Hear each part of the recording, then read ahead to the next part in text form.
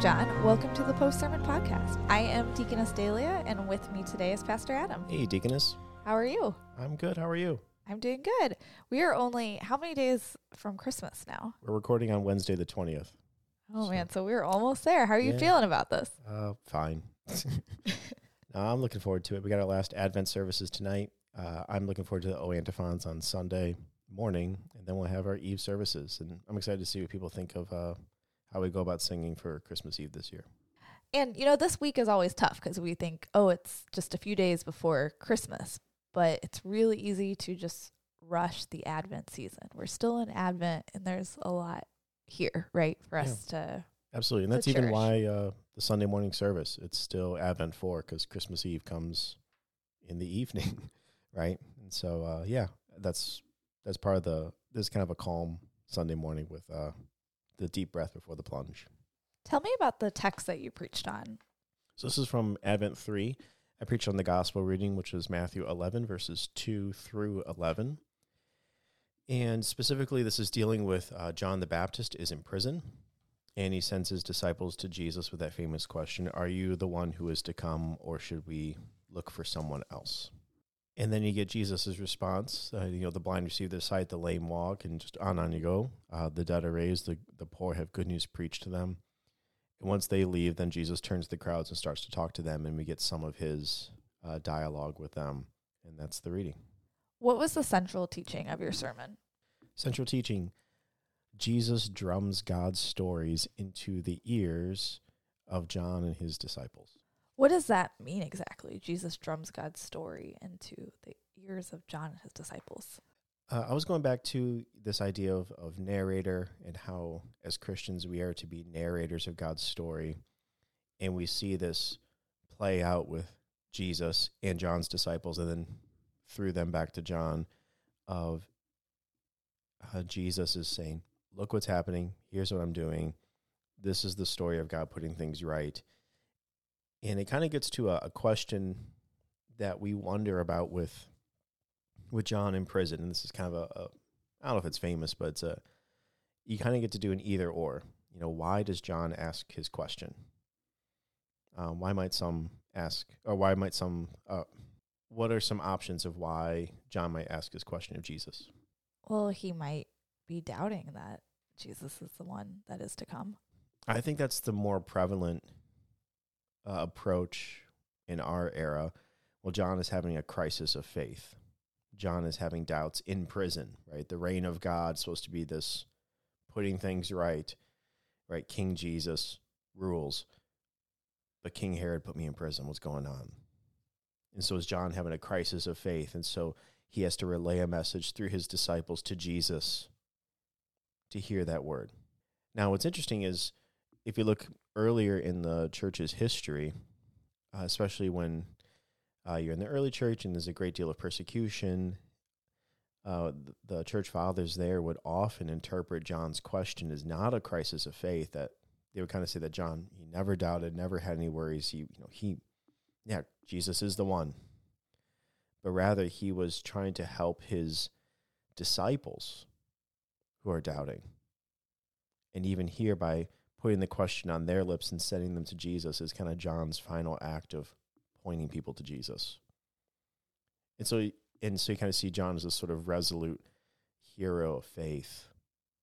And he's faithful to the end, which is a really nice example to follow when martyrdom is so prevalent, and to confess the faith all the way to death.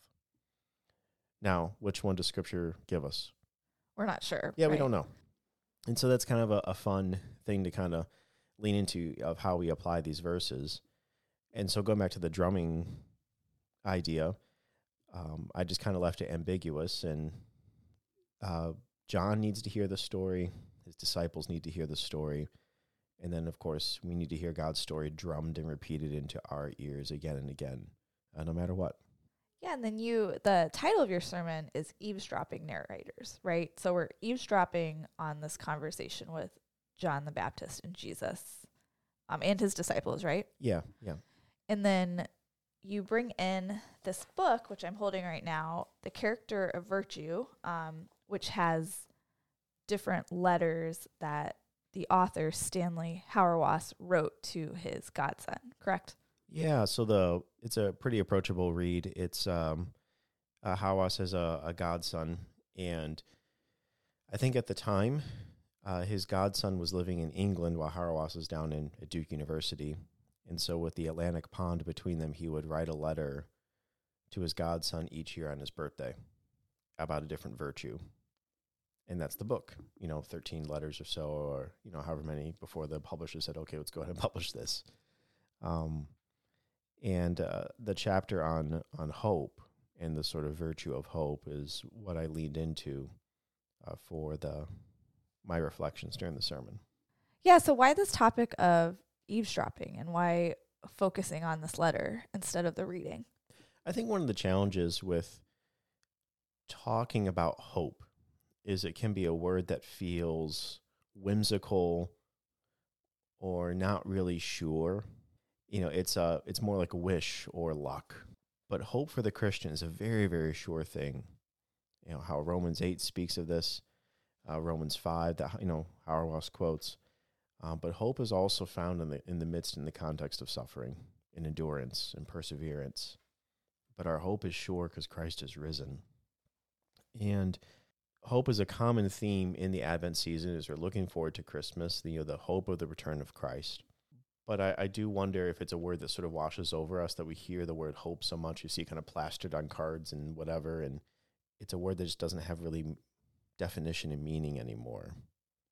And so even if I had to say, John's looking for hope in the reading, or his disciples are looking for hope, how do I connect it to my hearers and our expectation of hope or living out of the reality of the hope we have in Christ? And so I thought this idea of, we're already eavesdropping on conversations, so just lay another one in. And here is an elder Christian giving instruction to a very young Christian. Here's what hope looks like. And there's something really beautiful to seeing, maybe a more present day conversation about hope, but also here's a Christian who has run the race far longer than this young Christian, who, has yet to experience more suffering, or what endurance looks like, or what does the building of character really mean. There's something really beautiful to say, here's someone who's run the race a little further than me. I can follow in his stead. And now you kind of get echoes of, is John directing his disciples? Right? And those are some of the ideas there, and kind of bringing hope to the present day into hopefully more than just a word that just kind of sounds like white noise. For sure. And I think this letter gives so much meaning to what hope is. Because you're right, we hear this word a lot and in different contexts, and I think it does get, its true meaning gets just washed away with everything. And there were some things that you had read to us that just really struck me, how God had created us to be hopeful creatures. And then he had this line about eschatology, which I know is a big word, big theological word. How would you define eschatology? It just means the study of the end or the last things. Eschatos in Greek is just last. So thinking of the end times, sure. like when Jesus comes again. So eschatology names a hope that defies frustrations by locating where we are in terms of an end, which gives the present meaning. Which I know is like one of those lines you kind of have to think about what that means. But I think it means what we do now matters because what the end is going to be. So we can have hope of what our end is, right? Which gives meaning to our present. Yeah, I don't remember the exact quote, but I remember my high school principal one time in a school chapel mentioned, I peeked at the end of the Bible and I saw the end. And that's the great joy we have as Christians, is we know the end is set in Christ. The hope is not fanciful. The hope is real. It's as real as the risen flesh and blood of our God. And that directly shapes how we go about living today. Yeah, and he goes on to say this is one of the virtues necessary for living into the story. So just this whole idea of us being narrators of God's story, right? I mean, hope is the way that we can tell others, right? And something else I really liked in this letter is he talks about how children act and how they really show hope in a way that we don't always see. Yeah, it's the Chesterton quote, right? It's the Chesterton quote, yeah. It says here, because children have abounding vitality, because they are in spirit fierce and free, therefore they want things repeated and unchanged. They always say, do it again, and the grown-up person does it again until he is nearly dead. For grown-up people are not strong enough to exult in monotony. But perhaps God is strong enough to exult in monotony. It is possible that God says every morning, do it again to the sun, and every evening, do it again to the moon. It may not be automatic necessity that makes every daisy alike. It may be that God makes every daisy separately, but has never got tired of making them. So just a really cool picture that, yes, we know kids love to repeat things over and over again, and how really that just shows the hope that they have. Yeah. I think even back energy. to the curse given to man at the fall, that by the sweat of your brow you'll bring forth food, and just work becomes toil and drudgery. And part of what makes work toil and drudgery is the sort of ceaseless repetition, and I don't see what this brings about. And I don't even see what this brings us about, but I hate the repeating of it. Monotony that's not a positive sounding word. And yet here what Chesterton's doing with it is remind us that God just finds incredible joy in getting to be the creator again and again and again. And that is something that's so foreign to us in our fallen state. And I thought it was just a really cool image how a child, where repeating something over and over gets boring the older you get. For the child is just full of life and vitality. And what a cool image of our God. I think also of something like in Hebrews, it talks about, let us fix our eyes on Jesus, the author and perfecter of our faith, who for the joy set before him endured the cross. And now we even just see our God going about the work of saving us. And yes, the misery and the gloom and the suffering and the pain and all the awfulness of the cross. And yet even in that, there's a joy in God's work to put it all right. And I think that's part of why we look at Good Friday with awe of, how does God even want to do this? And he does. The Son of Man came to seek and save the lost.